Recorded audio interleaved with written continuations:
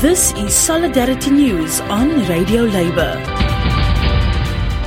This is a Radio Labour report recorded on Wednesday, October 26, 2022. I'm Mark Boulanger. Corporations in the United States have grown even more powerful as labor unions continue to be weakened. The result has been greater economic inequality and laws which make it even harder for workers to join unions. But there are solutions. Robert Reich, a former labor secretary in the Bill Clinton administration, has produced a video on how corporations have been redesigning the economy for themselves and what can be done. Mr. Reich is currently a professor at the University of California, Berkeley. Big corporations have become so dominant that workers and consumers have fewer options and have to accept the wages and prices these giant corporations offer.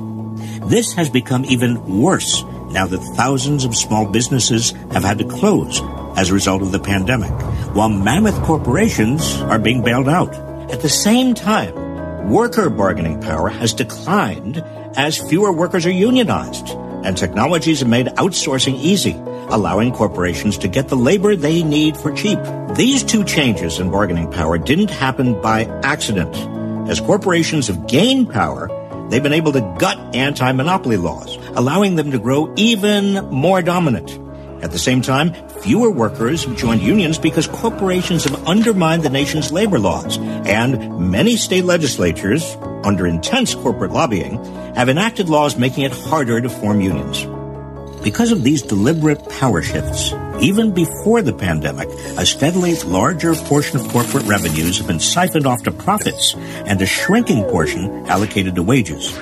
Once the economy tanked, the stock market retained much of its value, while millions of workers lost jobs and the unemployment rate soared to Great Depression-era levels. Meanwhile, as unions have shrunk, so too has their political power. In 2009, even with a Democratic president and Democrats in control of Congress, unions could not muster enough votes to enact a simple reform that would have made it easier for workplaces to unionize. All the while, corporations have been getting states to enact so-called right-to-work laws, barring unions from requiring dues from workers they represent. Since worker representation costs money, these laws effectively gut the unions by not requiring workers to pay dues. In 2018, the Supreme Court, in an opinion delivered by the court's 5 Republican appointees, extended right to work to public employees. This great shift in bargaining power from workers to corporate shareholders has created an increasingly angry working class, vulnerable to demagogues peddling authoritarianism, racism, and xenophobia. Trump took full advantage. All of this has pushed a larger portion of national income into profits and a lower portion into wages than at any time since World War II.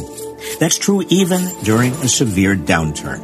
For the last decade, most profits have been going into stock buybacks and higher executive pay rather than new investment. So what can be done to restore bargaining power to workers and narrow the widening gap between corporate profits and wages?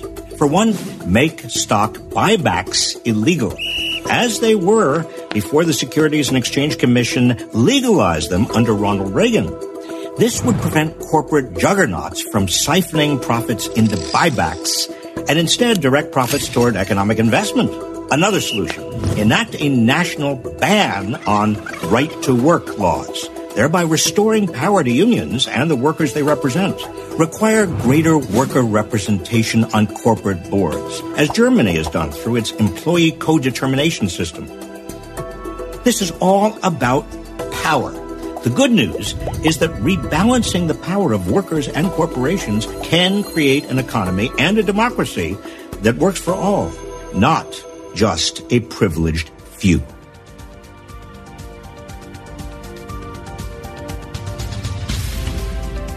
And that's it. Labor news you can use. You can listen to our daily newscasts and features at radiolabor.net. I'm Mark Boulanger. Thank you for listening. And remember, it's all about global solidarity.